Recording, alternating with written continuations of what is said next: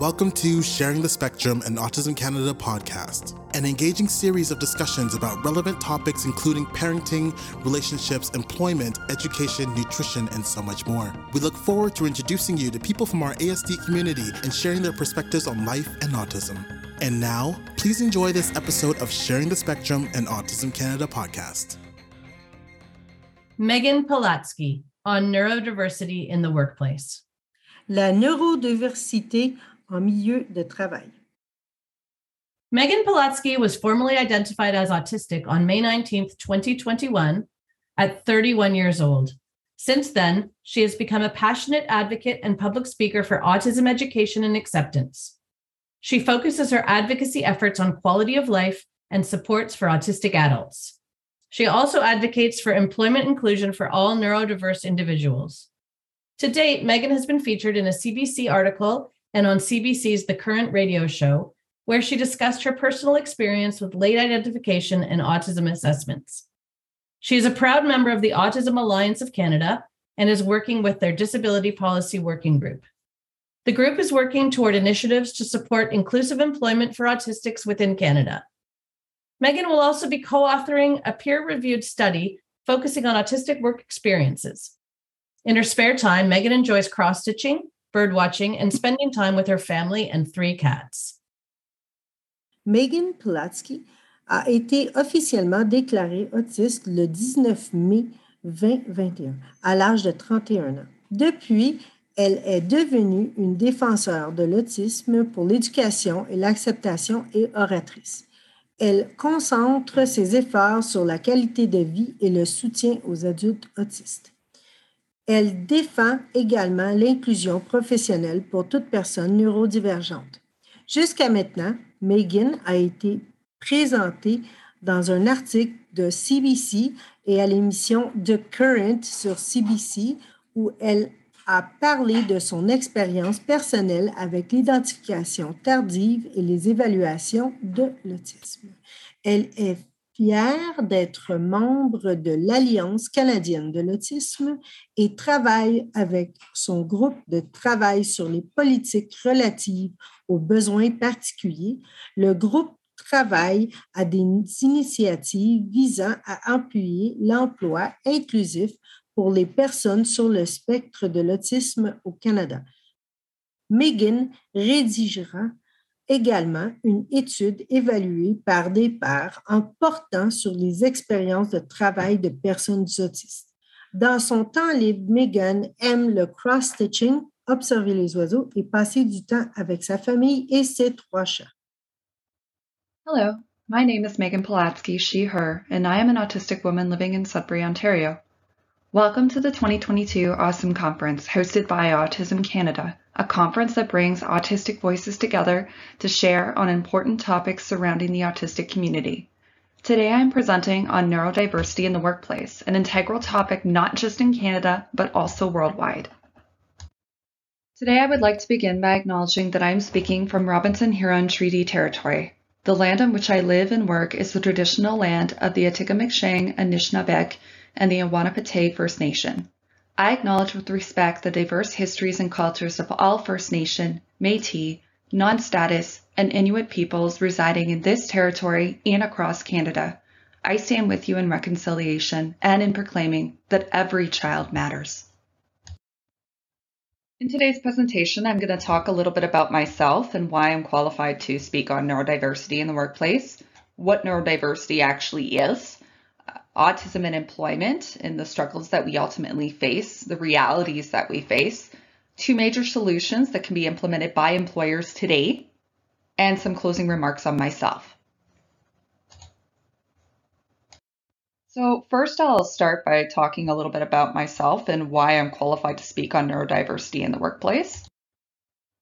I was born and grew up in Sudbury, Ontario, and as a child, I always felt for some reason that I did not belong. I tried to fit in. I tried to do different sports, different activities that other kids did, tried to watch TV shows and listen to music that other kids did, just in some attempt to try and fit in, but ultimately just never felt like I belonged. I experienced severe bullying in school from grades 4 through 8, and periodically throughout high school. It damaged my self-esteem in so many ways. And to this day, I still have some anxiety that I deal with, but in the school setting, I had consistent anxiety surrounding going to school and surrounding my peers. After I graduated from high school, I moved on to post-secondary, where I did graduate with a degree in psychology from Laurentian University. However, it was not an easy time for me. I battled mental health issues, including anxiety, panic attacks, and depression. I had a difficult time attending classes and was often called out for that by professors, despite my submitting my papers. Why was I not in class? And it was because of those other issues. I did seek professional assistance for that. I did go to my family doctor, who ultimately threw me on pills, antidepressants, and said, this should help. And that was kind of the way for a long time. It wasn't until I was in my 20s that I really started seeing fluctuations in my mood and really started pushing for answers as to why I was struggling so much. In particular, the memories that I have surround being in the workplace, going to different part-time jobs, being unable to keep them. For whatever reason, I would wake up feeling very anxious, couldn't quite understand why I felt anxious every single day, when on other days I could go in and be fine and work the job as if nothing. It was very strange to me. And it also didn't make sense that I couldn't really pinpoint moods. At times it was like I would be really depressed when I woke up, but if I napped during the day, I would wake up later sort of feeling refreshed and new. And that was something that psychologists and psychiatrists ultimately said, this doesn't make sense. This can't be depression. So they initially diagnosed me with bipolar disorder type 2. And gave me the according medication for that. This was after I had already battled to get a psychiatrist in Sudbury, which can be a year-long wait in and of itself. Attending other types of supports for mood disorders, at least in my city, but certainly throughout Canada, requires wait times. In Sudbury, prior to the pandemic, it was at least a 6-month wait for that. So you can definitely see the issues that exist. And that ultimately played out into my job. When I did finally get a job that I was able to maintain, I had this job for approximately 6 years, but I struggled with work attendance. I was very good at my job. I knew how to do my job. I knew, all the ins and outs of it, and I was very knowledgeable on it, but I could not attend. And the big reasons behind that were anxiety.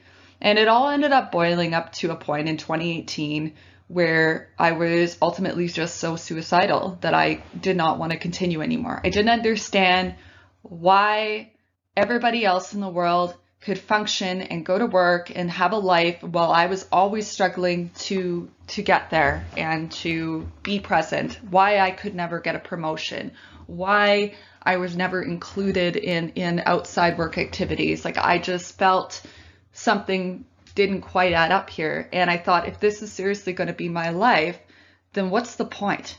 And that was honestly my thought pattern at that point. So it ended up at that point that I was suicidal. And I was at a point where I really just didn't know how to move forward anymore. And I think that a lot of people that are autistic and late identify get to that point before things really start making sense. And that's certainly what happened for me. In September of 2019, I met my fiance, and at that time, as we were getting to know each other, he shared that his nephew is autistic. And at the time, I knew nothing about autism. I knew it existed. I thought it only existed in boys, to be honest, and I knew nothing else about it. So as things were going well, and knowing that I would be meeting him in the future, I wanted to learn about autism. I wanted to know how to interact with this child. And I started reading about it, but I felt that when you Google autism, that it was very limited in the information. It was very just here's a few traits, but it wasn't very clear as to really what is it? What does it mean to be autistic? And the other question I had at the time was, do women get it? Are women autistic? And that sort of sent me down a bit of a rabbit hole, and I ended up reading a book on autism in women and girls. And I read that book in approximately September of 2020, in the middle of the pandemic. And I ended up reading that book in a matter of maybe 2 days, which for me is fast, and was in tears, realizing that I had found myself. This was me. This was the answer.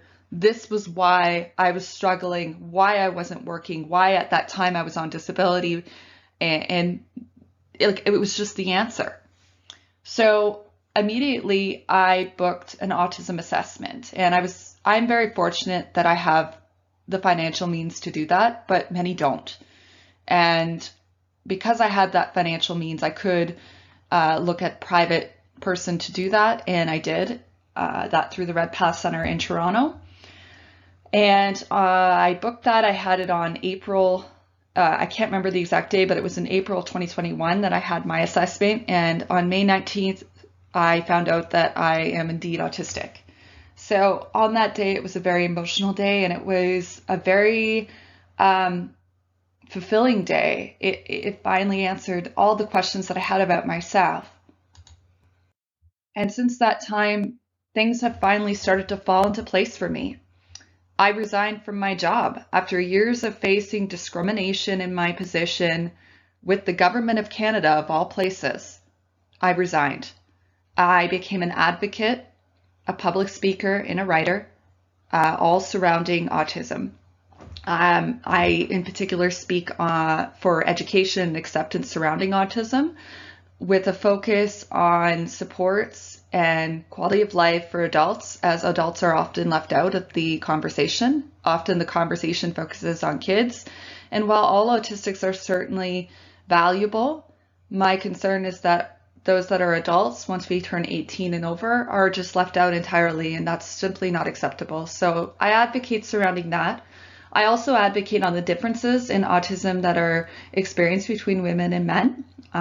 As we all, I'm sure, are aware, or are not aware maybe, autism and neurodiversity research on the whole has always focused on men and boys up until very recently. And as a result, we have a gender gap and a generational gap in women and girls being identified as autistic, which leads to the problems that you saw in my life.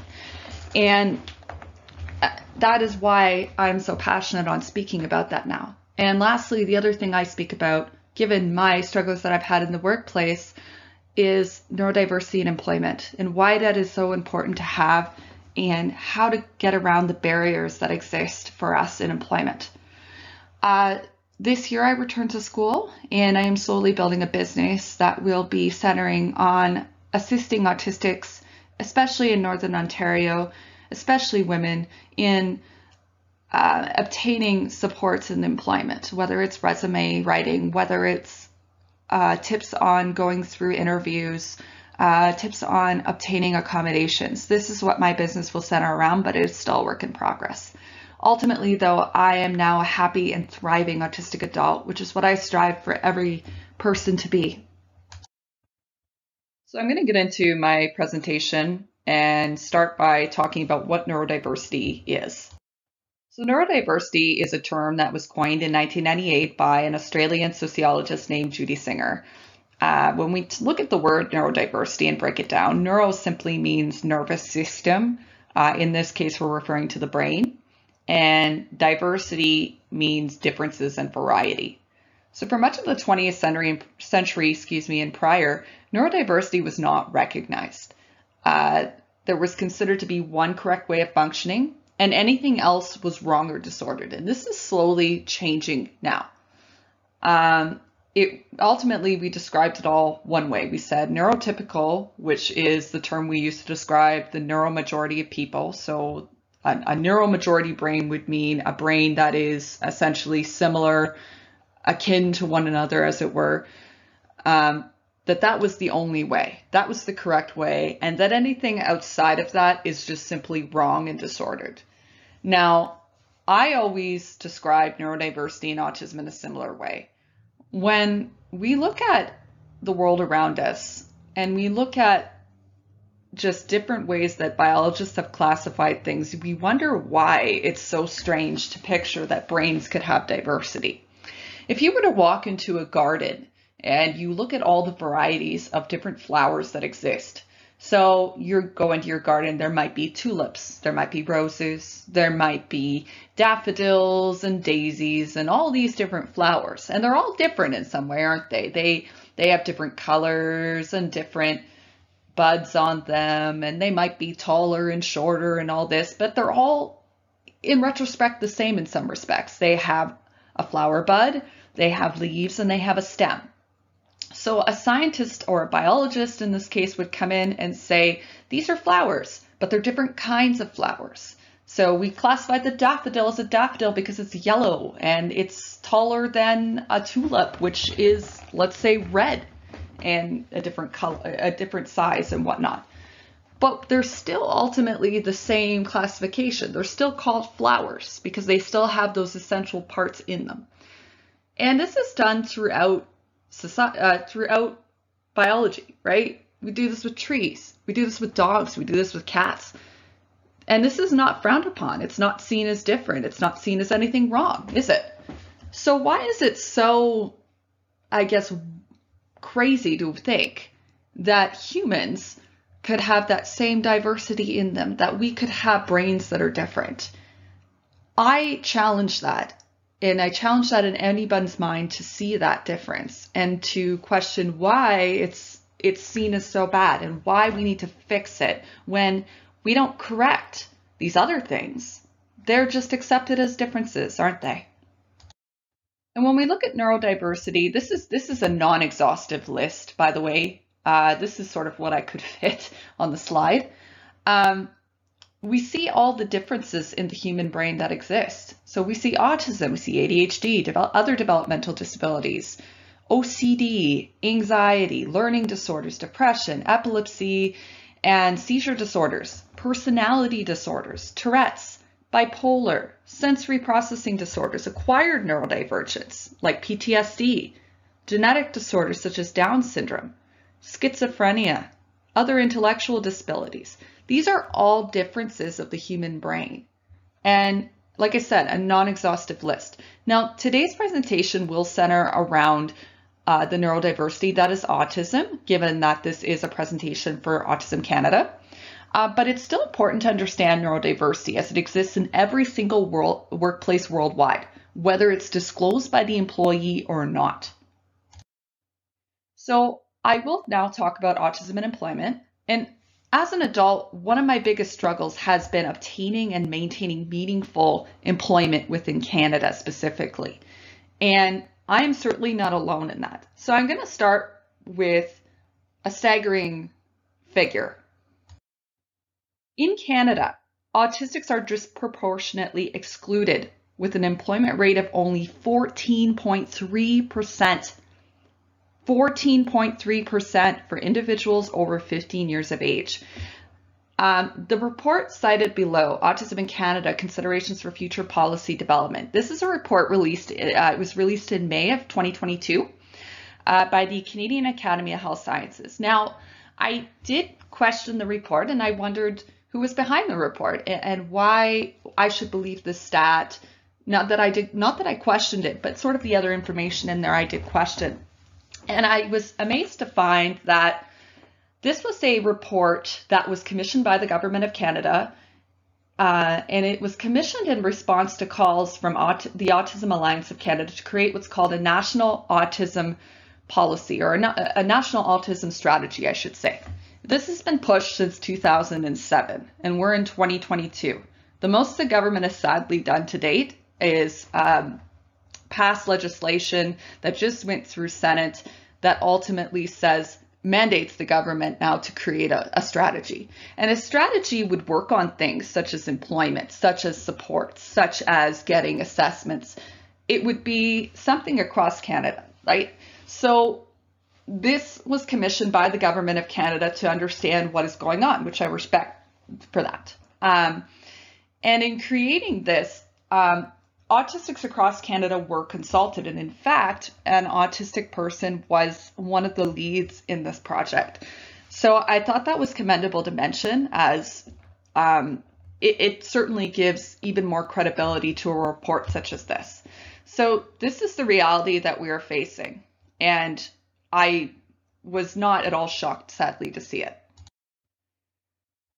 So further reality is that autistic individuals are more likely than non-autistic and other disabled adults to be unemployed, underemployed, overqualified or overeducated relative to job levels. So what that simply means is that we have either unemployed adults that are autistic, underemployed meaning that they're in a job where they could do more, but they're in, say, an entry-level job versus a mid-level or any of those types of jobs because of the different struggles that we face.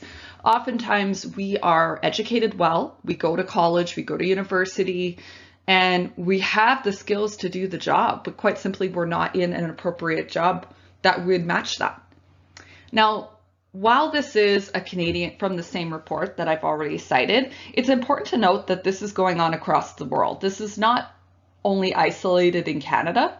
This is something that in talking to other autistics in Australia, in the United Kingdom, in Germany, in the United States, etc. This is going on all over the world. And it's staggering. And it's sad to see this reality as an autistic person who knows that I can work. So why is this the reality? Well, there are two main reasons that I'm going to talk about, and they're the most significant reasons as to why we face these challenges. There are more reasons that may be more individualistic to the situation, but these are the two most significant reasons. The first and foremost is stigma and discrimination surrounding autism. These are real barriers faced by all autistics throughout society, not just in employment. In employment, we face this in every stage. In hiring, we may not interview well due to our struggles with social cues and body language and making eye contact, so we don't get the job, even though we could meet every single qualification. But because we are simply, quote unquote, not the right fit, we don't get the job. And the other person who interviewed well, who may not have the same qualifications, does get the job. In the job itself, if we do get it, we may experience sensory overload. So as an example, that could be in an office setting. We may get overloaded, say, by the lighting, by all the sound going on. And we may require something like maybe remote work. And instead of accommodating, the employer will often see a request like this as an expensive hassle and instead find a way to dismiss us. So, oh, this person's in the probationary period, so you know what? They're not performing well, dismissed. And this is something I've seen commonly. It's illegal to do it, but employers have learned the laws and in turn the loopholes to these laws, and it leads to unemployment and underemployment, as I've mentioned. A national autism strategy of which we've been calling upon with the Autism Alliance of Canada, of which I'm a member, we've been calling since 2007. And here we are, well over 10 years later, and still not in production.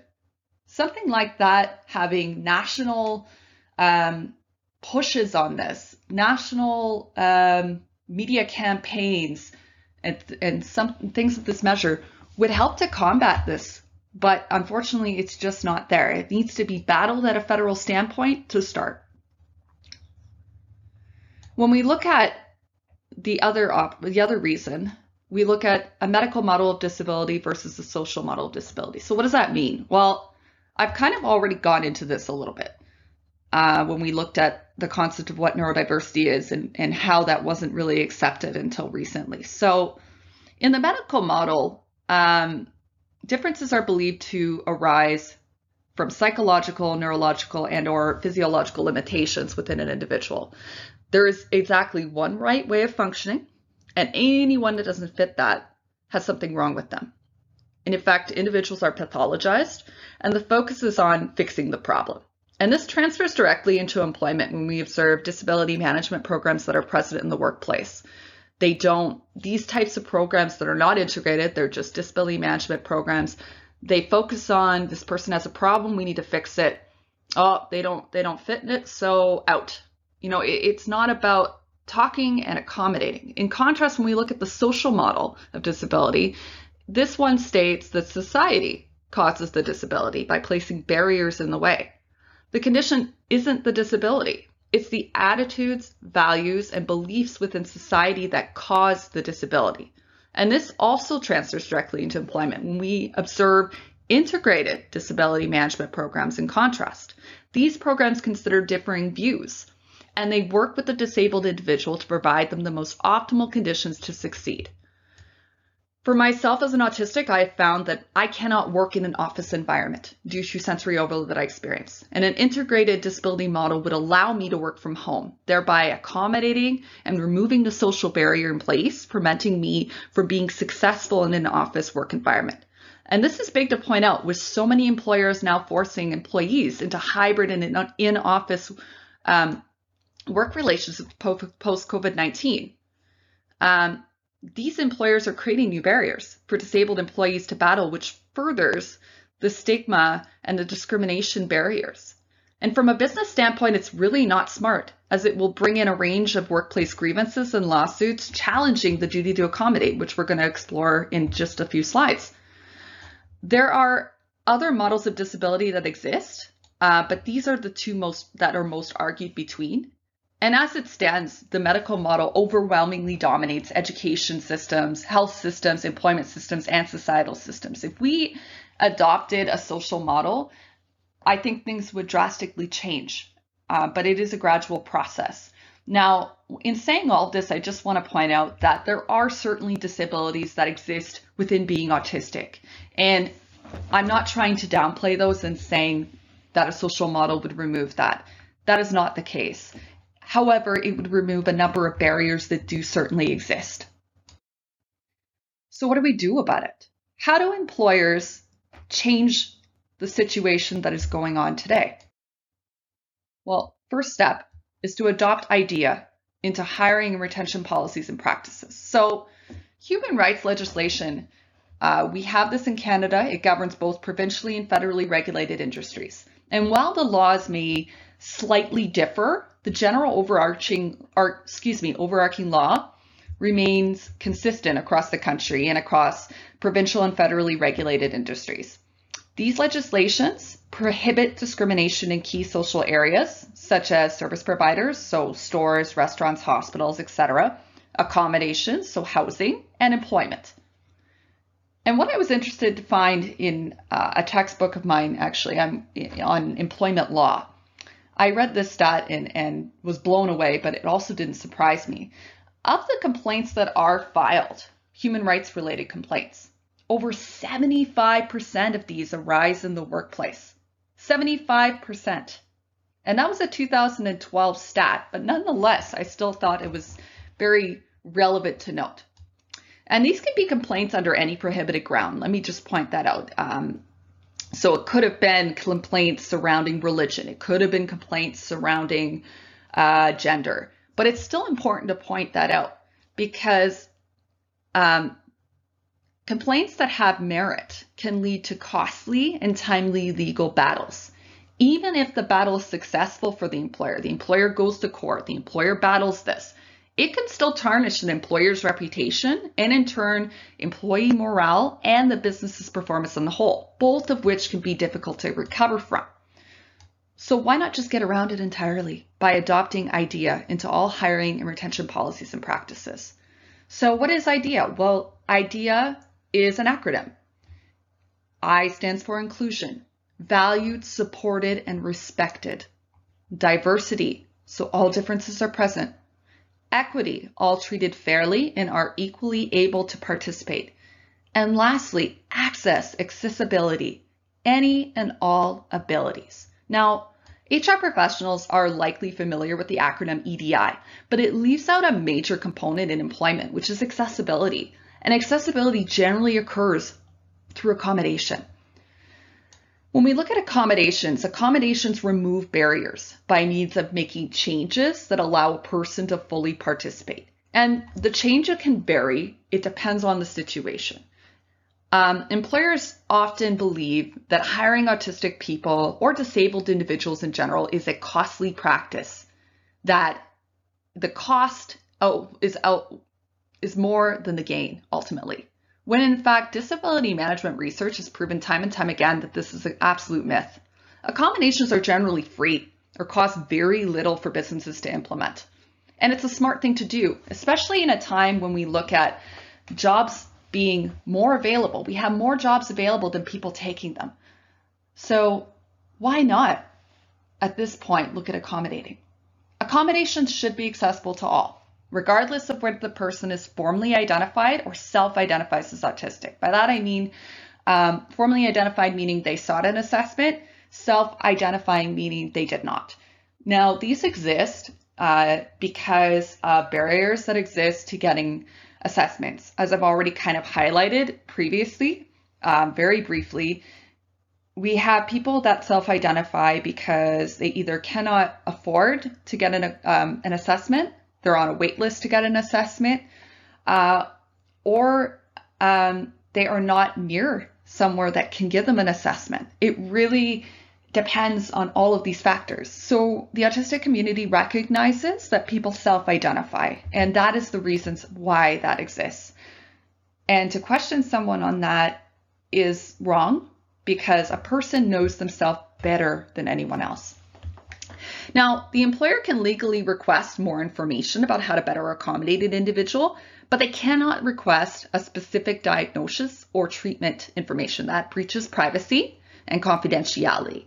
And on a side note, it's truly unnecessary to accommodate any employee regardless of the disability. You don't need to know that information. What you need to know is what the problem is in the workplace and how can we accommodate it to make it more accessible to you. Now, accommodation can prove nonetheless difficult on both sides. The employer needs more information to properly accommodate, but the employee doesn't have a formal diagnosis and may potentially not even have a regular doctor, as is the case with so many people across Canada due to healthcare labor shortages, especially in small communities and on reserves. We have that issue going on. So the solution here is for employers to accommodate by having candid and honest conversations with their employees. That is on the employer to do that. You need to listen to them. This person knows themselves better than anyone else. If they express a need, then listen to what it is and ask them how they accommodate this need in their personal lives. So I already kind of highlighted here on the slide, accommodate during all stages, have an honest conversation, offer supports, follow up at regular intervals and as needed. The accommodation process does not end when the person, when you properly accommodate them. It's also about following up. And listen to them. Don't interrupt. Don't make assumptions. Listen. So for example, if an employee expresses that they find their environment distracting, well, ask them how it's distracting. Is there something you can do as an employee, an employer to stop that distraction? Or is it something that can't particularly be controlled, such as office environment noise? Maybe it's printers, printing, typing, people on their phones.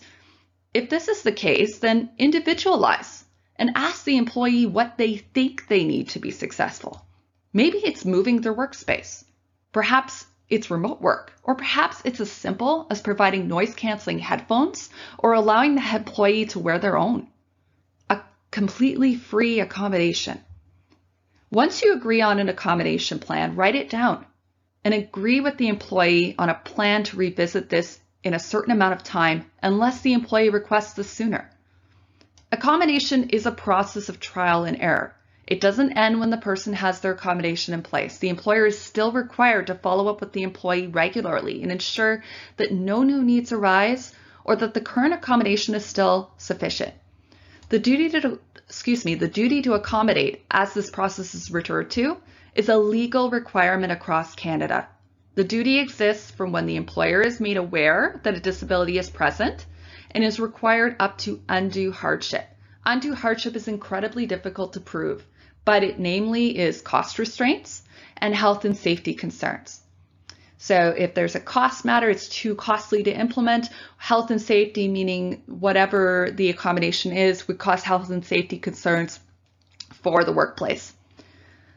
The duty to accommodate is a process that requires policies and procedures to be present in the workplace to properly achieve it. And employers have the responsibility to ensure this is the case and to get assistance in creating or modifying them as required.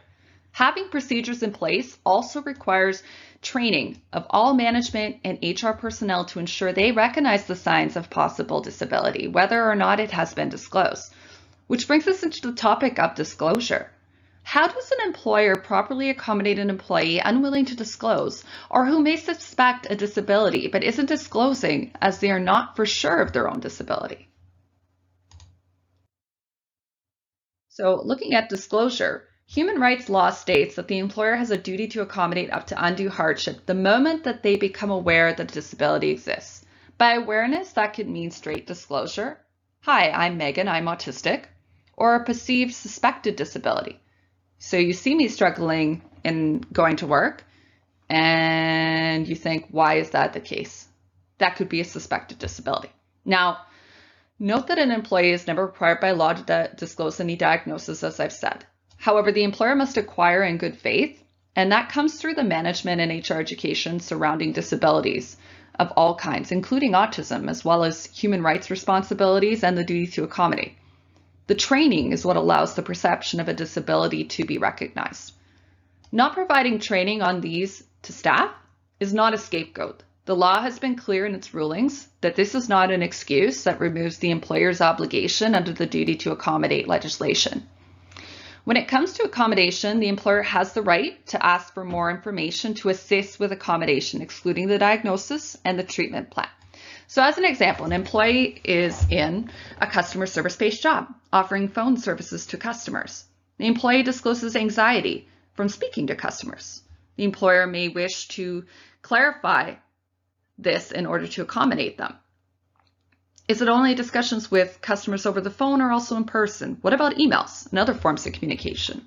These questions allow the employer to determine if they can modify job duties or if the employee may require a different job in its entirety. And I'm providing this example as this was my own life experience. As a Government of Canada employee, I started my job in employment insurance working in the call center, and I faced severe anxiety with that.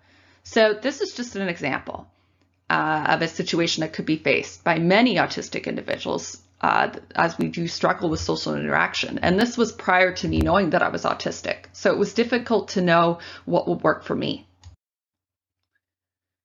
So one common question that Autism Canada had given me is I did ask for a number of questions that are received quite regularly.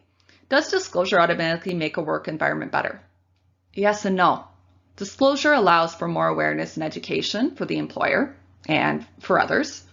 Disclosure does allow for proper accommodation, or should. But unfortunately, due to deep-rooted discrimination, disclosure can lead to stigma. That is the reality. And I believe fully in disclosure myself, because I believe that if without disclosure, how can I expect an employer to properly accommodate me if they don't understand? I can't assume that they understand. I understand people not wanting to because of the discrimination. I get it. I've faced it. But how do we make it better? How do we break that barrier if we don't just disclose it? It's scary and it might lead to problems, yeah. But how do we get past those barriers if we don't disclose? And when is the right time to disclose? Well, most disclosures happen for one of two reasons, so it really depends. There's no right time to disclose. It depends on the situation. Reason number one, the person might be applying for or starting a job. They know they're autistic, as an example, so they disclose it. And secondly, the person experiences difficulty in their current job, so they might disclose at that point. As I said, there's no right time to disclose. It depends on the situation. I would say whenever you feel comfortable is probably the best time to disclose. And how do we promote that though, as a disclosure? As an employer, how do I promote that? And that comes with providing a safe workplace. And using IDEA is a great way to do that. But it also comes with promoting a positive view of autism. So the second solution, biggest solution, educate and promote positive views of autism to employers and employees. Evidence supports the benefits in doing this. A 2019 study was done on autistic individuals working within the IT profession to determine what ultimately led to employment success. They applied a framework created in 2018 by one of the authors that claims the organizational interventions mitigating individual barriers, that's a mouthful, framework, claims that autistic employees will experience fewer barriers when neurotypical colleagues are knowledgeable about autism and when they have positive attitudes towards autism. And this has been replicated a number of times already. I've seen it now in about 3 other studies that I have read that this same framework has been replicated and it's been supported. The findings ultimately make sense. Why would I, as an autistic person, want to stay in an environment that's unsupportive of me? I already left an employer of 6 years for that exact reason. An employer that is supportive of its employees and their needs will see better retention rates, better production rates, and your employees are going to be loyal. Morale and in turn motivation are higher when employees feel heard and supported in their workplace. Autistics will feel safe and will feel supported in disclosing and in unmasking. And unmasking meaning they're being their true autistic selves. But outside of the business side gains to make of this, it's a human right, an employer's responsibility to do this, to promote positive views and educate. And we see this in the Canadian Human Rights Commission's case, Dawson versus Canada Post, 2008. Now, in this case, Michelle Dawson was an autistic employee. She was employed with Canada Post in the late 80s and ultimately left her job in the early 2000s when this complaint was filed. Ms. Dawson was an all-around great employee, an autistic employee, but nonetheless an all-around great employee. She did her job. She experienced a breakdown, and the employer, knowing that she was autistic, stated incorrect things about autism, ultimately said that she was a danger to other people, that this breakdown meant that she, as an autistic person, was a threat to her workplace. And Ms. Dawson, of course, disagreed, and I agree with her. She was not a threat. She got help, and she sought to change the narrative. She had worked with her employer to have professionals come in and educate employees and educate the employer about autism. And ultimately, at the end of the day, she ended up, like her job was never the same again because of that poor outlook on what autism actually is. And Canadian Human Rights Commission, Dawson represented herself, and she won her case. The Canadian Human Rights Commission ultimately said in their ruling, an employer has a duty to ensure not only that all employees work in a safe environment, but also that ill perceptions about an employee's condition due to poor or inadequate information about his disability not lead other employees to have negative and ill-founded perceptions about him. And as a result, Ms. Dawson did not want her job back, but it did result in Canada Post having to work with the Canadian Human Rights Commission to create new policies and procedures surrounding accommodations, surrounding human rights in the workplace and autism in the workplace as well.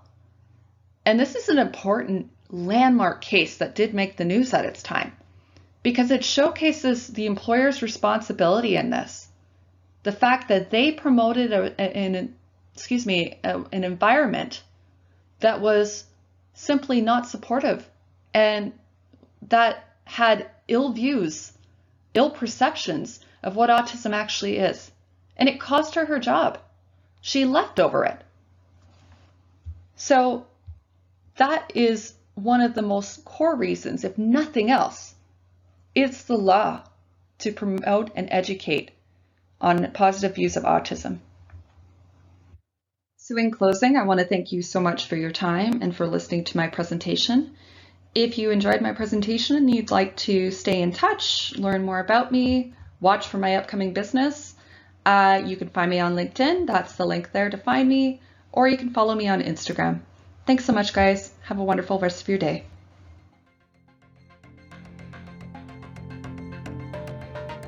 Thank you for joining us today. Stay tuned for more episodes of Sharing the Spectrum and Autism Canada podcast. The beautiful music you heard is from Bruce Pethrick. Bruce is a neurodiverse musician and friend of Autism Canada. You can check out more of his music on his website at brucepethrick.com. Our executive producer is Barbara Patton. Julie Perkis is our producer. Additional thanks to the Autism Canada team, including Tafari Anthony, Shannon Zelinsky, Dominique Payment, Mariana Kurik, and Earl Selinsky. For more information about Autism Canada, don't forget to visit us at autismcanada.org. You can also find us on Instagram, Facebook, Twitter, and YouTube.